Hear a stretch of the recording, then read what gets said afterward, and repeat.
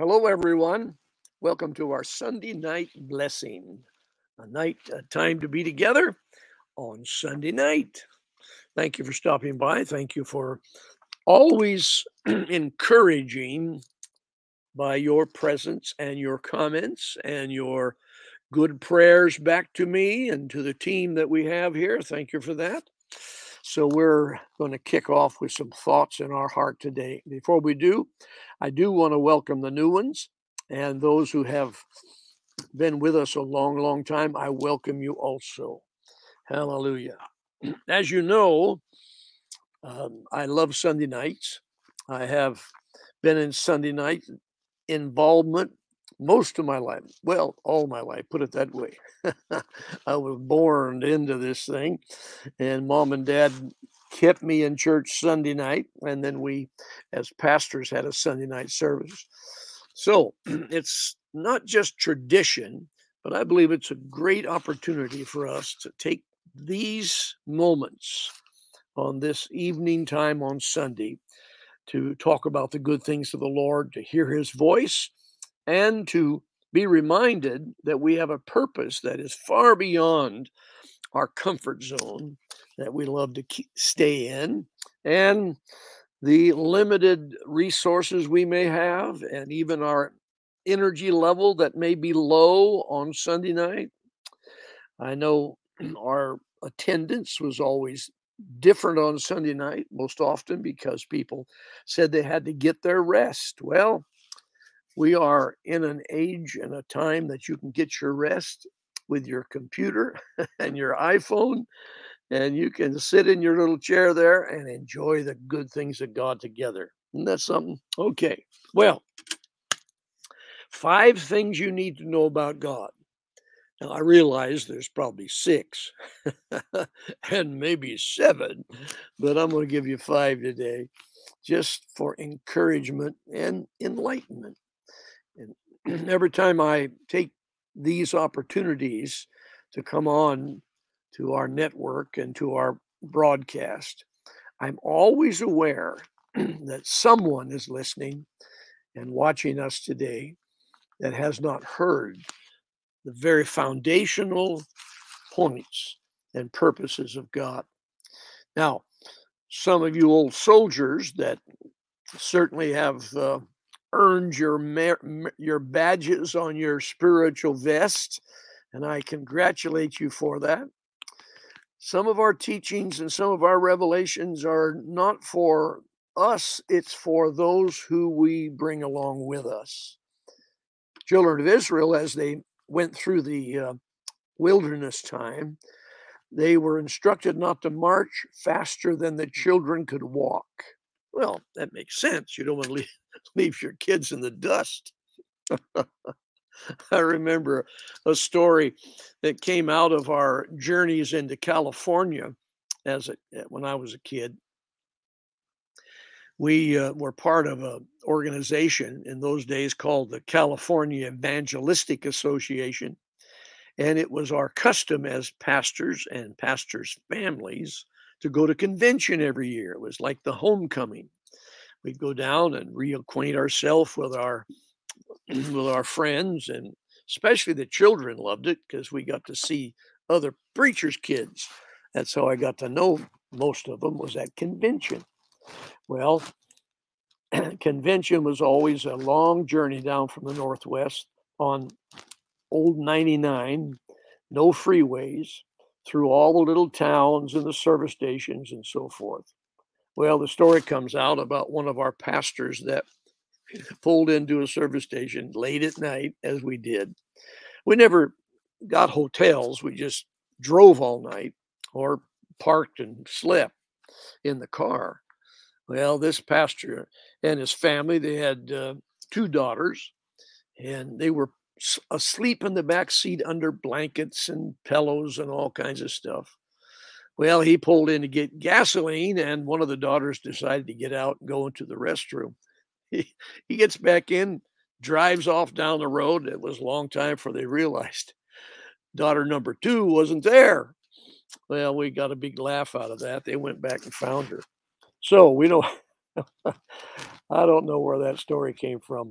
out of my mind just popped in. So we don't want to leave any children, do we?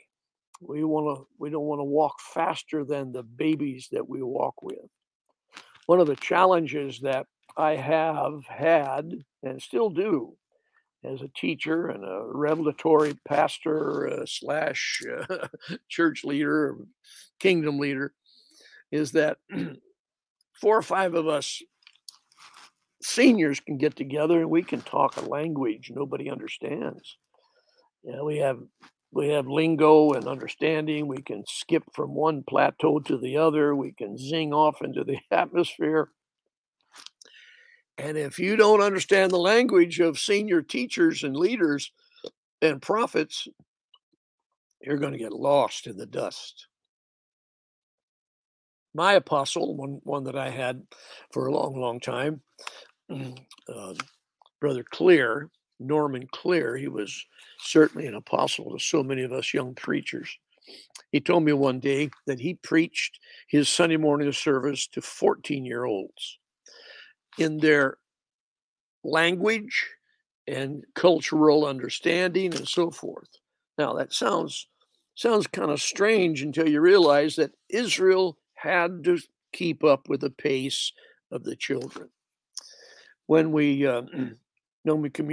communicate Christ, it needs to be on an understandable level. Paul said that we needed to speak language they could understand. He said, when talking about speaking in tongues without interpretation, in his discourse on the Holy Spirit's language, he said, you don't want to just blast out with something unless they understand it. What would be a trumpet sound to the army if it's not a sound they understand, like charge or retreat? one of the two. You don't want to get those two signals backwards. You'd be the only one running. Make myself laugh. You'd be the only one running out ahead of things, and everybody else would be going home. Okay, so with that in mind, I want to talk about 5 simple things that God dropped in my heart today. Number 1, God's not mad at you. Why would that be a surprise to some?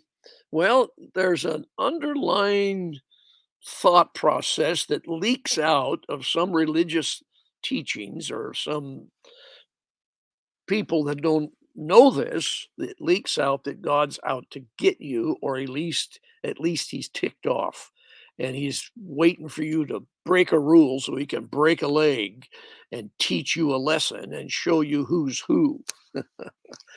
God's not mad at you, folks. Now, if you want to park in the Old Testament, if you want to live your life out of the Old Testament, then you're going to get some actions from God that are not filtered through the cross and the resurrection and the blood of Christ. If you do that, you're going to have a concept of a God who is a Susan. A Susan in the Old Testament was a leader that would come to town, stand out in front of your little enclosure of a village, and he would say, "I'm here, and I'm the new conqueror." And he would line you all up, and he'd take half of you over here and half of you over here. And then he'd kill this half and stack their heads in front of the gate. And this half would be obedient the rest of their life. I don't want my head in front of the gate.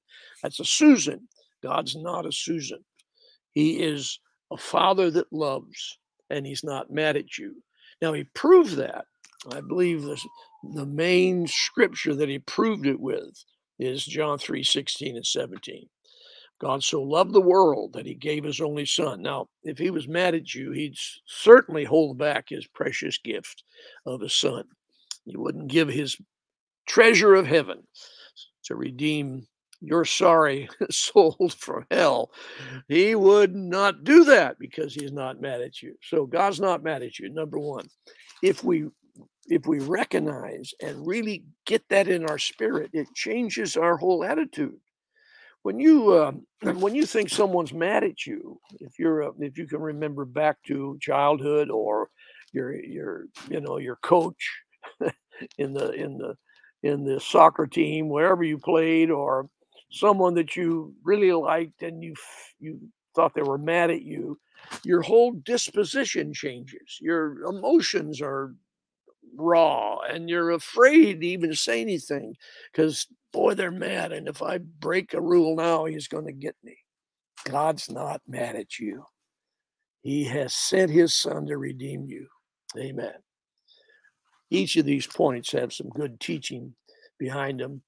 This is not the place for it.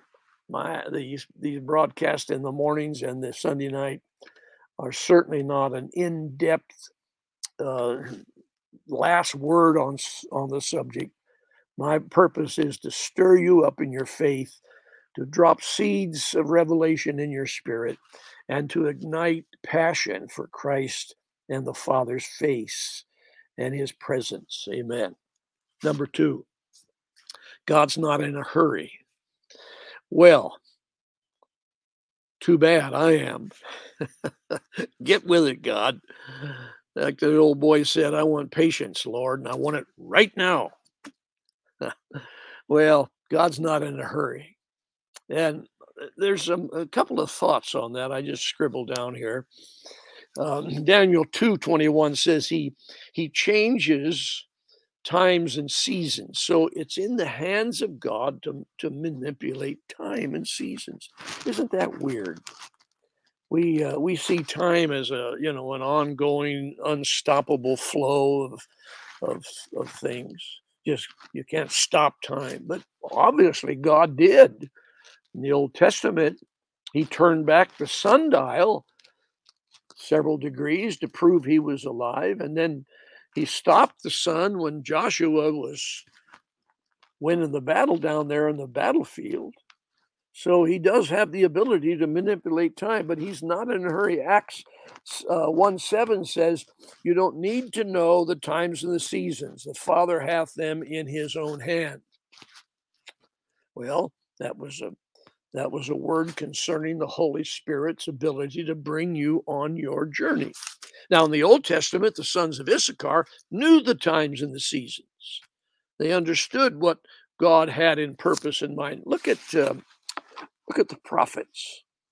The prophets looked at the prophecies and they saw 70 years that they were going to be in bondage. That's why Jeremiah and Ezekiel and these fellows could prophesy detailed timing because they looked at prophecies and God said, hey, I'm not in a hurry. This is going to take some time. Let's give it 70 years. You say, well, that doesn't work for me because I have a mortgage payment, or I'm sick and I really need to be healed now. Okay. That's an issue that we certainly need to understand. And I tell you, I've seen so many marvelous, instantaneous miracles of healing and financial gain or increase or blessing that I couldn't contain them in my mind. I'd have to look at my notes to remember some of them because he does it so often, but he's not in a hurry. We are always in a hurry. Why is that important? Because God is working out his purposes for us as a people and for us as a creation. He created us for a purpose. So you and I then have been placed in this time frame and this journey he's on, and he put us in particular and special place in history. I want you to catch this. God put you in a special place. You just weren't scattered out along the road like throwaway seed. You were planted in the field of God's purposes, particularly in your family, your genetics. And yes, you're a man or a woman. He did it on purpose. It wasn't a mistake. And he put you in the city, and he put you in the church, he put you in the school, he put you in the world you're in because he understands his journey, and we don't often. So we say, oh God, what'd you do to me? Oh God, why am I in this town? Why do I have this job? Okay, all those things happen, but God's not in a hurry. He will bring to pass his desires in your life and in the purpose you have for life. Amen. Number three, God's a happy God. God's a happy God. I've been accused of not having a natural smile. I have to kind of think about it. And I don't know if it comes out of, I'm always thinking about something, and my face kind of looks serious. My wife will often say, "Smile, George." I said, "Whoa." I thought I was, but there you go. So when I'm doing a public meeting, preaching somewhere, I usually give a token smile so people can know I do it. But I am a happy guy, but God's a happy God. And the joy of God is expressed in several places through the scriptures. We know that. But the joy of the Lord, the Bible says, the joy of the Lord is my strength. Now, he doesn't just make that up. He is joy and he is happiness. He's a happy God. And it's the happiness of God that flows over for us. It's the joy of the Lord that comes to us. It's not the judge on the throne with the rules and the law, and I just have to bless them because they paid tithe and they made it to church again. So I guess I'm forced to give them a blessing. So here, like, oh, scratch it or cratch it on the Christmas Carol story. Well, I'll give you a piece of coal if you must. No, God's a happy God. And he dances and he sings and he parties. He's a happy God. Think about it for a moment. Listen to the laughter of the Father. Listen. I mean, like the little kid in the other room with the ear to the crack in the door, listening to the laughter of the adults having a party in the other room and the music. Listen to the laughter of God, and it will change your perspective of who he is. He's not out to get you. He's not out to break your leg. Amen. Nehemiah 8:10 says, the joy of the Lord is my strength. Matthew 25:21, enter into the joy of the Lord. So you enter into the door named joy, and it's a trick. It's really a scary place with a lot of danger. And God says, gotcha.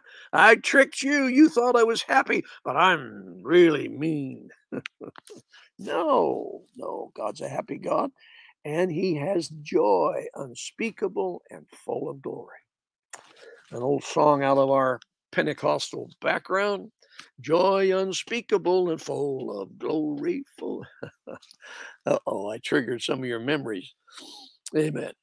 Now, number 4, you need to know this. God will bring you to your maturity and to your purpose on this earth. God will bring you. I'm repeating myself. I know that. This isn't a glitch in the tape. He will bring you to your maturity on this earth. I love that phrase that's clipped into the New Testament that says, David fulfilled all of the will of God. I've had some feedback or some pushback on that when I wrote about it in one of my books. Well, David did this and David did that. How could that be the will of God? He was a murderer and an adulterer. But the Bible says in the New Testament that David fulfilled the will of God. You judge yourself according to the flesh, and you will fail every day. You judge yourself according to the standard of your denomination or your church or your family structure, you will be a loser at the end of the day most often. So you walk in a discouraged point all the time. But if you listen and learn the pathway and the purposes of God for you, you will know that he will bring you to your destination and you will be successful in life. You may not have your name in lights. You may not have the big trophies and the multi-million in your bank, and the city will not clap when you walk into the room, but God will say, well done, good and faithful servant. Enter into the joy, because he knows how to bring you to your conclusions. Now, I'll tell you why I believe in that. Because he has given his angels charge over us to keep us, now listen to this, to keep us in all of our ways. So we have this thing called all of our ways. There's multiplied layers of things that we do in life that God will take us through and into and through and onto and up to. That's not a good word, but up to the next level. Okay. Be encouraged.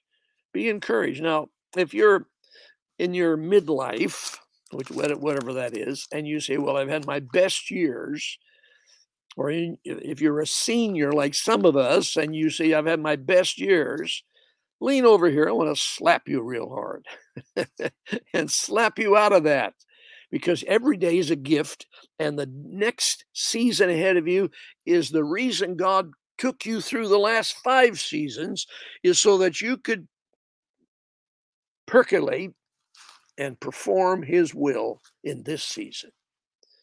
So you had 5 or 6 failures. That's a good way to learn. That's a good way to learn. Don't do that again. So in this season of your life, this is where you're shining. This is where you're going to see the maturity of God come. So God will bring you to your maturity. Scripture says God's not a man that he should lie, and he's told you some things, so let's believe him. He's giving you some prophecies, both scriptural prophecies and hands laid on you prophecies. Number 5.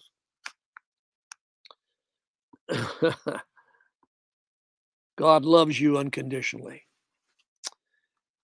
God loves you unconditionally. What does the word unconditional mean? Whoa. Wow. Where'd that go? My mind just expanded to the limits of my mind, and then it expanded beyond that.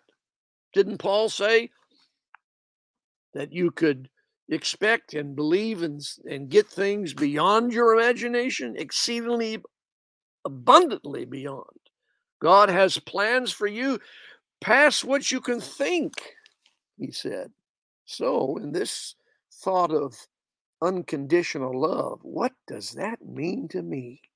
Well, as a kid, I was I understood exactly where God's love stopped. It was at the pool hall or the show hall, the theater, or if I said a bad word, if I had a bad thought. That's where God's love stopped. It was pretty clear out of that old holiness mess, Got to wear the right color. You got to cut your hair the right length. Can't wear jewelry. Can't go here. Can't go there. Can't have fun. Can't laugh. Oh, boy. What a deal. God's good to us to deliver us from that mess, isn't it? All right. Unconditional love. What does that mean to you? Romans 8 is possibly the greatest treasure that I love to read. And I'll just pull it up here in the Amplified Bible for some of you today. And I'm taking my time because I didn't have it pre-marked like I should have. But he says in Romans 8 that the love of God, this love that he has for us, is never going to change, never going to wear out, according to Paul's writings. And he says that this love that he's given us is beyond anything that we could ever outdo. We can never outdo it. Who is he that condemns? He asks the question. Will Christ Jesus, the Messiah who died, or rather who was raised from the dead, who is at the right hand of God, actually pleading as he intercedes for us, will he condemn? No, not him. Look what he's done already. Who shall separate us from Christ's love? Shall suffering, affliction, tribulation, calamities, and distress, or persecution, or hunger, or destitution, or peril, or sword? Even as it is written, for thy sake we are put to death. Yet amid all these things, we are more than conquerors and gain a surpassing victory through him who loved us. For I am persuaded beyond doubt, I am sure that neither death, nor life, nor angels, nor principalities, nor things impending and threatening, nor things to come, nor powers, this is the Amplified, nor height, nor depth, nor anything else in all creation will be able to separate us from the love of God, which is in Christ Jesus our Lord. That's pretty sticky. That's super glue sticky. That's sticky tack sticky. That's Velcro sticky. God's love never fails. Wow. So I encourage you today to get this in your spirit. Don't be a double-minded man. A double-minded man or woman is one who has doubts about God, and then they believe God's for me, God's not for me. God's on my side, God's not on my side. David declared, the Lord is on my side in the book of Psalms. I will not fear. Capture that today, folks, on this Sunday night blessing time. Capture it. Believe these 5 little simple points. Get them in your spirit, and it'll change the atmosphere. You won't have that dark cloud of doubt following you all your life. Amen.